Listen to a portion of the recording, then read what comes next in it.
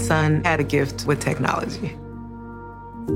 With reliable internet at home through the Internet Essentials program, the world opened up.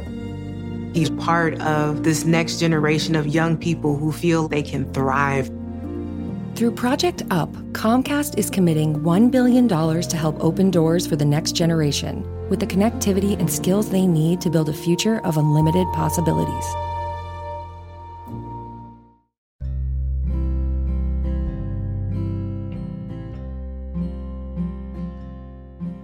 Thank you for joining Simply the Psalms. Today's psalm is Psalm 125, the security of God's people. Those who trust in the Lord are like Mount Zion, which cannot be moved, but abides forevermore.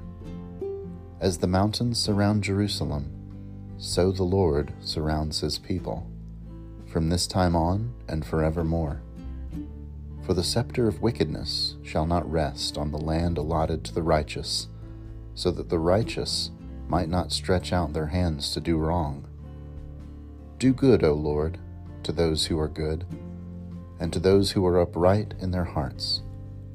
But those who turn aside to their own crooked ways, the Lord will lead away with evildoers. Peace be upon Israel. This has been a reading of Psalm 125. Thanks be to God.